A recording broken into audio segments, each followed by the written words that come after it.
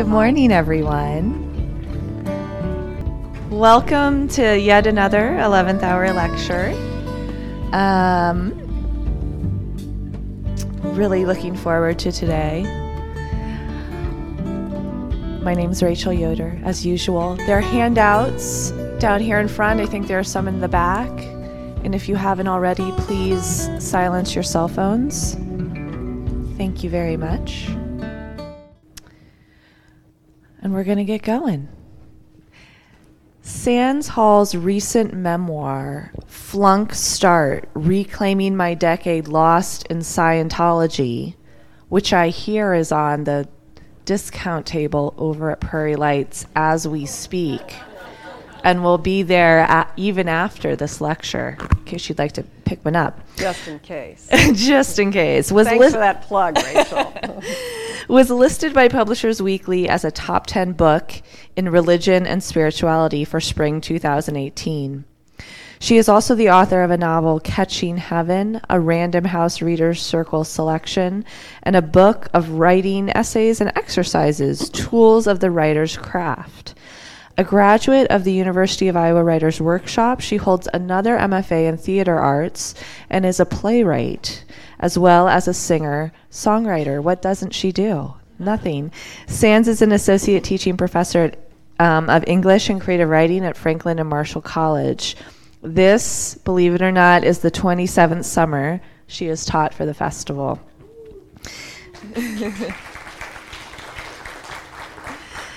Today, Sands will be presenting a lecture entitled The Music of Language to the Language of Music, which focuses on transferable musical techniques to augment a writing practice. Please join me in welcoming Sands Hall. Thank you, Rachel.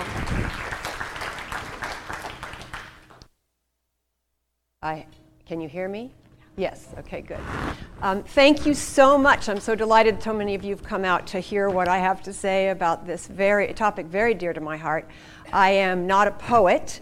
I am a singer-songwriter, and I've had the great pleasure in my life, because I kind of think of it, my last lifetime, I was an actor and had the enormous pleasure of performing a great deal of Shakespeare outdoors, where when you have to ride on vowel sounds and really be conscious of consonants, you begin to learn a lot about how language can reflect what it's actually saying in how it's saying it. And that's the sort of thing I really want to talk about today, is the tremendous blessing that we have in English, well, in any language, but in the playing around with what the sounds of words are in order to push our meaning into the world on a page. And these are things I think that often people hold in their heads. We do it unconsciously, or we read enough poetry, or we are fond enough of music, of singing, of songwriting, of lyrics, that we have this sort of natural delight. The other day I was walking to dinner with my friend Christine and Jim and Eric, and some chipmunks, those darling chipmunks, went like this. And, Christine says to Jim, "Are you chasing chipmunks?" And there's this just lovely thing in the cha-cha, We take great pleasure in that. On Monday at Eric's fantastic, really useful lecture, he talked at one point in his part 3, when he was talking about how politics can play heavily on us, he talked about it can be a political diatribe or political drivel. And again, that wonderful PD, there was a magic in that parallel construction that is also very useful to us as we begin to compose our language. I think if we study these things and stay conscious of these things, little by little they just work their way into our writing. Just by giving a tip of the hat to them consciously, we begin to have them in our writing almost unconsciously. So I just want to encourage the awareness and delight of these aspects of language. And I want to start with a wonderful speech from the play Hamlet by Shakespeare, in which Hamlet has come to talk to a bunch of actors, and he is telling them how they should speak the speech. So right there, we're talking right away with something he's doing with tremendous, this is Shakespeare, the master of this stuff, really, speak the speech. He's got that SP and that E sound going at the same time, speak the speech. But then he goes on to say this: "Speak the speech, I pray you, as I pronounced it to you, trippingly on the tongue. Trippingly actually is defined as in a nimble or lively manner. Trippingly. But if we look at how Shakespeare is actually saying that word, it literally is using the tongue in a magical way. Trippingly on the tongue. Just say it. Trippingly on the tongue. Trippingly on the tongue. It moves from the front to the back, tongue, and the N in the middle. And I am very reminded of the fact when you are an actor, which I was, as I say, many lifetimes ago, you practice getting ready to go out on stage by saying, bada-gada, bada-gada, bada-gada, bada-gada, bada-gada. And the reason is that it goes from the front two lips to the ga in the back and the da of the tongue against the end. So let's just all do that. Bada-gada, bada-gada, bada-gada, bada-gada, bada-gada, bada-gada. And then there's the aspirate form, which is patakata, patakata, patakata, patakata, patakata, patakata. And you see that it actually purposely moves the sound in your mouth from the front to the back and the front and the back. And it's getting it trippingly on the tongue. So there's this wonderful instruction coming right away that Shakespeare is echoing exactly what he wants the actors to do with the way in which it's being said. Speak the speech, I pray you, as I pronounced it to you, trippingly on the tongue. Then he goes on, that wonderful little phrase that he says, nor do not saw the air thus with your hands. And you can sort of see the bad actors doing that. But he goes on to say, but use all gently, for in the very torrent, tempest, and I may say the whirlwind of your passion. Look at what he's doing there. Torrent, tempest, and whirlwind of your passion, right? He's got all those consonants doing so much work to reflect exactly what it is that the lines are saying. For in the very torrent, tempest, and as I may say, whirlwind of your passion. Then he's going to go to the opposite by using more vowel sounds. You may acquire and beget a temperance that may give it smoothness. So even in the very language that he is using to the actors, he is actually demonstrating what he wants them to do. So it's a wonderful piece to study in that way of what it is that when we want to get something across, we can actually reflect it in the very words that we use. I do just love that it offends me to the soul to hear a robustious periwig pated fellow tear a passion to tatters the very rag to split the ears of the groundlings, just because it's so much fun to say. But you can see here too, the groundlings were the people that didn't pay much money to see them, and they liked to cheer and be rude and throw eggs. And so he's actually, even in that language, appealing to that. So one of the things, or the things that come to me about this, and I, as I say, I'm not a poet, I'm going to say yet, because, I still have a decade or two to figure that out if I want to do it. But I teach a lot of poetry, and I have monumental admiration for poets and the forms in which they write and the words they have to describe. I mean, there are words for all of us, but particularly in what we call prosody or verse forms, there are 4 words that I think are incredibly handy. One is alliteration, and I think we all know what that means. It's when a letter begins, the same letter begins a series of words so that it's very pleasing to the sound, the mouth. It's speak the speech is an example of that. We also have, attached to alliteration, sort of a subset, is sibilance, which by its very word and language is so delete, but it's just S sounds. It just has to do, I was Gertrude in a production of Hamlet, and I played opposite a Hamlet who had a major spitting problem. And there is this moment when he's got me on the floor and he's shaking me because I'm sleeping with his uncle, and he would, the wonderful sibilant phrase is incestuous sheets, and it would just be globules, but it was really wonderful because it's such a great example. Incestuous sheets, and we're going to be looking at a poem in a moment with the fantastic phrasing of, where is it? I'll come back. I have to turn my page. I got ahead of myself. Okay. We also have, and these are the next 2 that I really love and I'm talking about a lot today, is consonants. And that is when we use consonants, the letters, to emphasize things. And so that's very much what I was just talking about in to tear a torrent, tempest, and as I may say, whirlwind of your passion. Those are consonants being used to create the sound. And it's easy to remember because it's spelled differently, but it is the using of consonants. So that's very easy. The other one is assonance, which is the using of vowel sounds. And songwriters particularly know the value of assonance because it's really hard to sing. It's really easy to sing, ah. So we have a reason that songwriters and playwrights and poets and prose writers begin to learn the value of these particular forms: alliteration, sibilance, consonants, and assonance. I once was sitting this was my salad days when I was young in New York City, and I was alone for a period of nights in a row, and I was a sad lass, so I was alone a lot, writing very sad songs.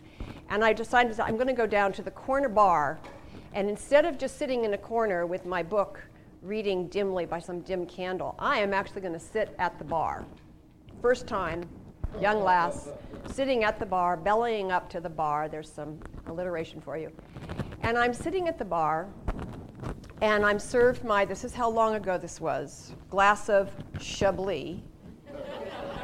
And I have my fingers around the stem of this glass, and I've got some bangles on and a shawl on, and I'm look down the bar, and there's all these men with their hands circled around beer glasses, right? And I can sort of see the light glinting on their hair, the hairs of their arms. It's all rather, and I'm looking down, and I think, we're leaning into loneliness. And it took me probably a year before I actually wrote the song that is called Leaning into Loneliness. But what is pleasing about that is not only the alliteration of the leaning and the loneliness that I knew was really a nice phrase, but it was also that extra L in loneliness. So it was the leaning into loneliness is the thing that actually made it have this sort of consonance.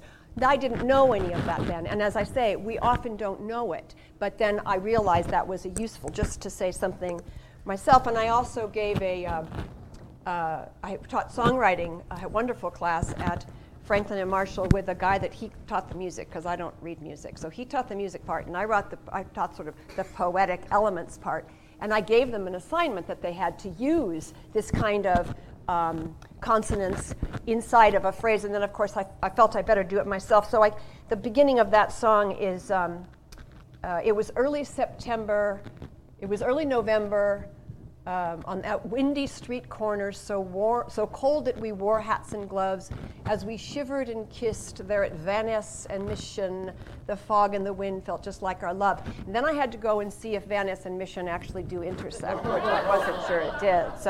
But they did, so it's good. So that's how we can play around with consonants. And with assonance, that wonderful thing, a good example might be, it goes like this, the fourth, the fifth. We have that in Hallelujah. We have that th and th that's very satisfying. It's that internal rhyme that often happens in songs that we can also play around with in our writing. So that's an example. Now, the next thing on your course little handout here is Gerard Manley Hopkins' Pied Beauty. And just as an experiment, we're going to take it nice and slow and all read it together. And I'd like you just to hear how it is in your mouth as you say, he absolutely went for it in this poem.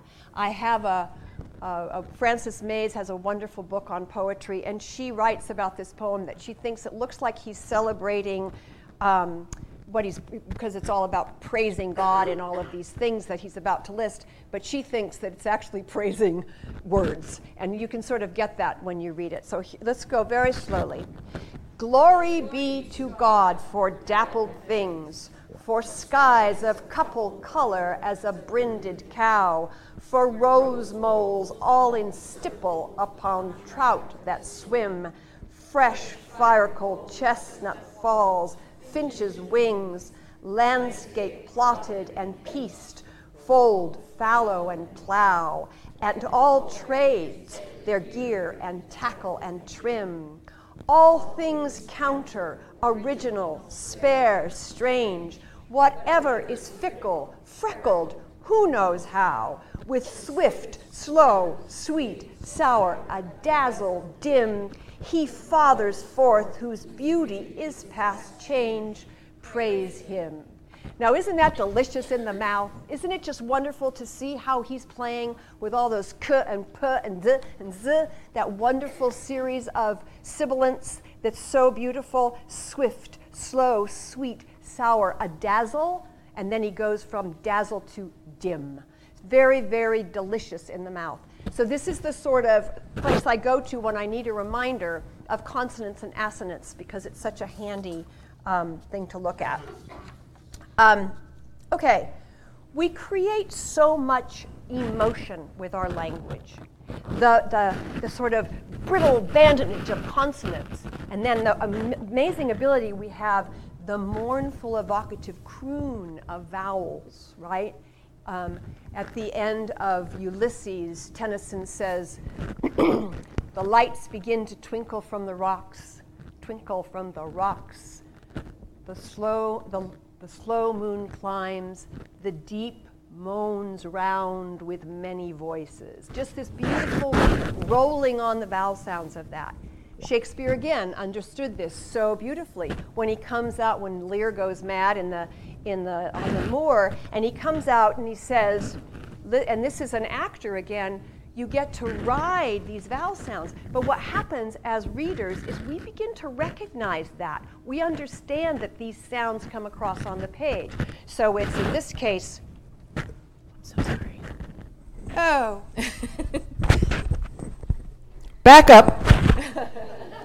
Can you hear me better? It's a good thing that I'm shouting. Okay, thank you very much, Rachel. Do I need to back up and cover anything again?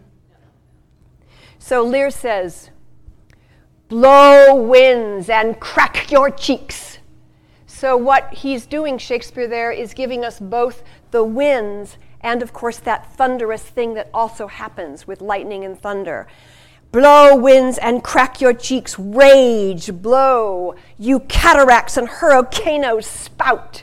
Right, just you can see that there's this huge reflection in the language of what is being written about. Later, Lear says, and thou, all shaking thunder, smite flat the thick rotundity of the world. You can see why we have to do our buttaguttas, right? Because you really have to go back and forth in your mouth to get these out. Once again, let's all together do these 4 lines. Ready?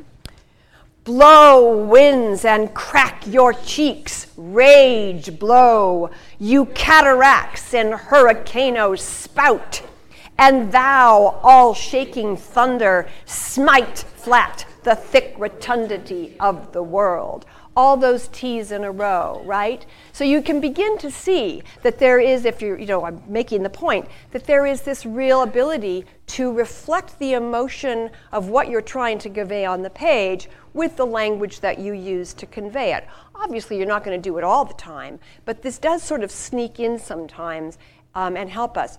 I love the fact that that beautiful, beautiful song by Hank Williams, I'm so lonesome I could cry. And this is, you couldn't sing this song. It wouldn't be the same if he had a different bird, like robin, than not whippoorwill. And if he was saying something about, oh, listen, rather than hear, right? Hear the lonesome whippoorwill. He sounds too blue to fly. That means he's lost the will to live. I'm so lonesome I could cry. So floating on all those sounds, and also the beautiful will to live, which is up there with whippoorwill, all those uses of W's and L's as well. Hank Williams was just an astonishing songwriter, and this is such a simple song, but when you look at the lyrics, you realize how much craft has gone into them. Okay. This is not restricted, of course, to songwriters and poets and Shakespeare. Writers use it all the time. I want to jump down here to Tara Westover's Educated. This is early on in the book. And I just want to read it and have you notice where she might be playing with these ideas. And again, I don't know Miss Westover. I can't ask her, Did she go back and craft some of this carefully? Did she choose the concept of what are the two I'm looking at? Sagebrush and thistles? Or did they just simply come to her? But let's see what she's doing on the page. This is a beautiful memoir. For those of you who haven't read it, I can't recommend it more highly. I'm standing on the red railway car that sits abandoned next to the barn. The wind soars, whipping my hair across my face and pushing a chill down the open neck of my shirt. The gales are strong this close to the mountain, as if the peak itself is exhaling. Down below, the valley is peaceful, undisturbed. Meanwhile, our farm dances. The heavy conifer trees sway slowly, while the sagebrush and thistles quiver, bowing before every puff and pocket of air. Behind me, a gentle hill slopes upward and stitches itself to the mountain base. The hill is paved with wild wheat. If the conifers and sagebrush are soloists, the wheat field is a corps de ballet, each stem following all the rest in bursts of movement, a million ballerinas bending, one after another, as great gales dent their golden heads. The shape of that dent lasts only a moment and is as close as anyone gets to seeing wind. So you see how she just tucks that language in here and there, but how satisfying it is once you begin to recognize it. What are some places you noted where she actually used some alliteration? Yes? Puff and pockets of air. Puff and pocket of air. I really feel that's extremely purposeful, that there's something she's giving the puff and pocket of air to us with the very language that she uses. What's another example that particularly struck someone? Trees sway slowly, all that beautiful S words just coming together, and it lets us see that trees sway slowly is there in the very language. And again, who knows how purposeful this was, or how she went back and made those decisions, or if this came out in one burst. We just can't know, but it's there for our enjoyment, and it's there. There's another aspect of language that I think is delightful to know and to pursue. Most of you already incorporate this, but if you don't, it's fun to do. And that is the whole concept of parallel construction. When I was driving to the airport, I passed a Walmart truck. Actually, I drove behind it for a while because I was pondering what was on it. It said, I have to remember what it said. It said, save money, live better. And it was as if I'd heard chalk on chalkboard. I couldn't quite figure out why for a moment, which is why I was pawing it for a while. Save money. Verb, noun.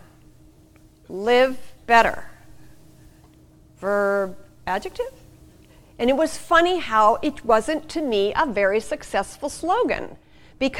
Not because I think people drive around looking at slogans thinking, is it parallel construction? The way that I think that we all do in our lives because we're fascinated by such things, but just because it doesn't fall well. One of the things that happens is it's got what we call, horribly, a feminine ending.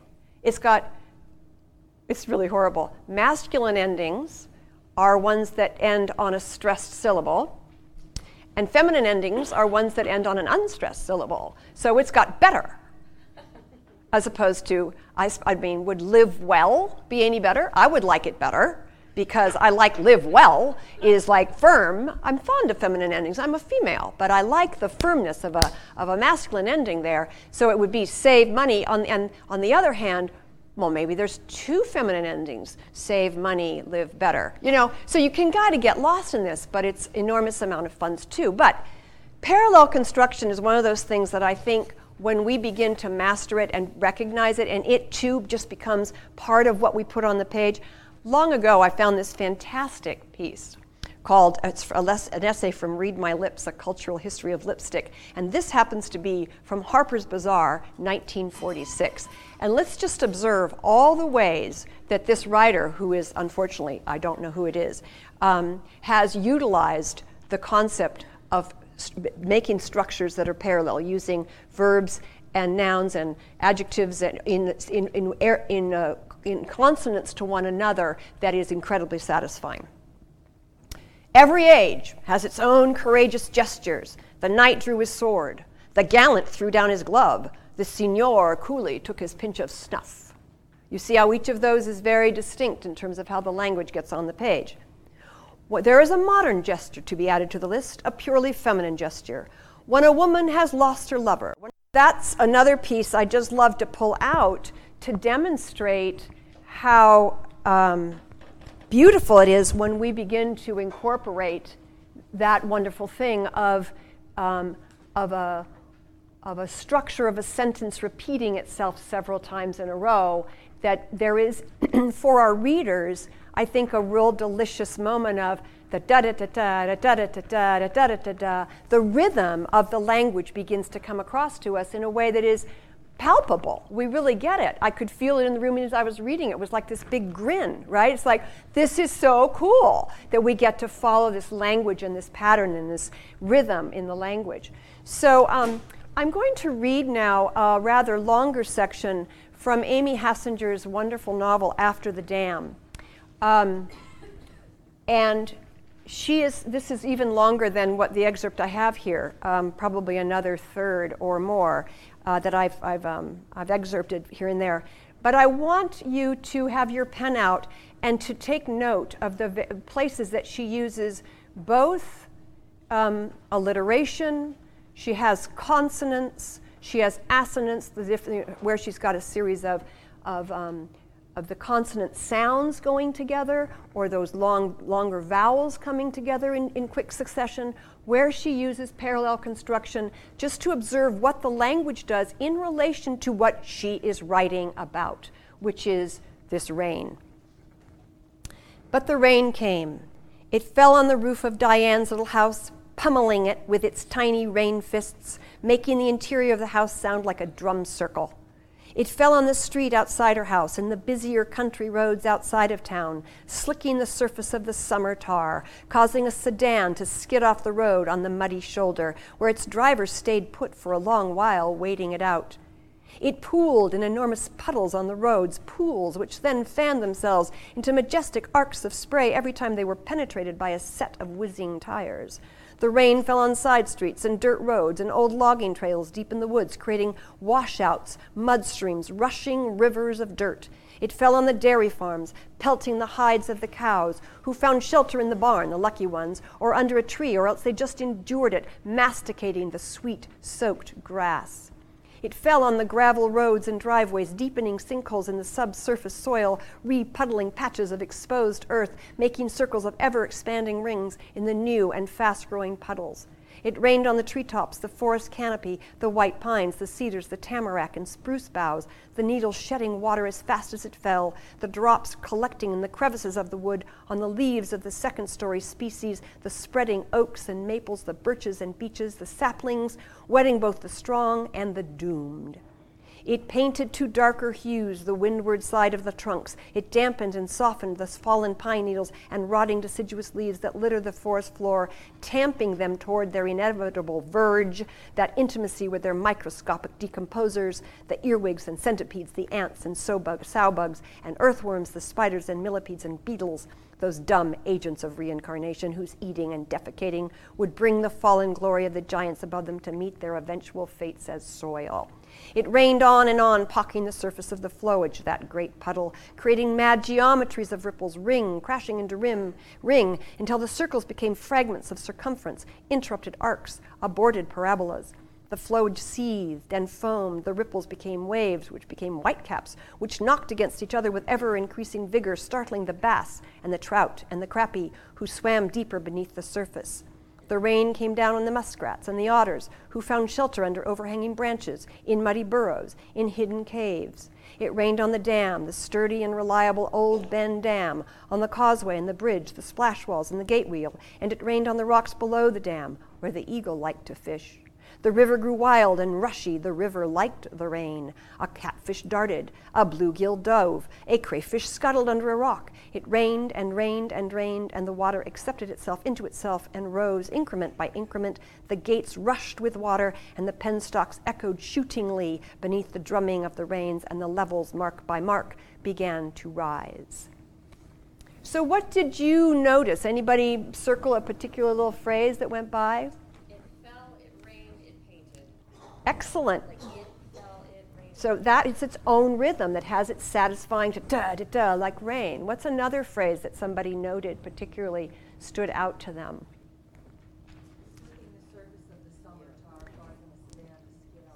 So many S's in a row there. Yes, really fascinating. Yeah. And one more that somebody noticed that became that wonderful, I love this, not only startling the bass and the trout and the crappie, but also who found shelter under overhanging branches in muddy burrows and hidden caves. That sort of adjective noun. And then wonderful, a catfish darted, a bluegill dove, a crayfish scuttled under a rock. Those great rhythmic things that are very much like music, where we get that sort of sense of right? We have a real sense of the rhythm that is coming at us in this piece. Let me just see. So one of the things I wanted to address also, and time has just gone flying by, this, although I say and talk a little bit, I mean, in the title there is the music of language and the language of music. In terms of the language of music, it's not so much that I want to sort of address, though I think these are apropos, that say when we use assonance, we are kind of creating almost a legato form of music, and when we use consonants, we are often creating a kind of staccato sense in our language, and that we could even say that certain pieces of writing could be perhaps thought of as swing. I thought of particularly this line from The Great Gatsby, which is Daisy talking about her daughter. It's supposedly what Zelda said when her own daughter Scotty was born, but you can kind of hear that sensibility. All right, I'm glad it's a girl, and I hope she'll be a fool. That's the best thing a girl can be in this world, a beautiful, silly fool. You can almost feel that language even there. But I'm not really wanting to talk about this kind of connection between the language of music as so much as let some language of music speak to you.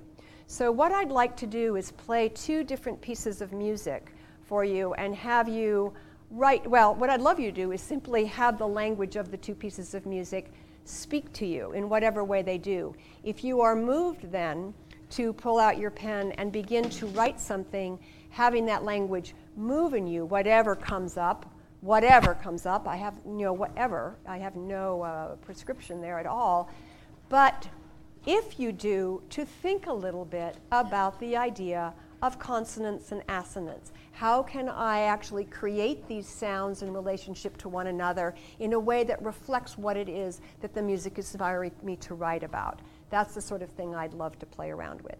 So this first piece is, I'm just going to say, it's being performed by a musician called Bill Frisell.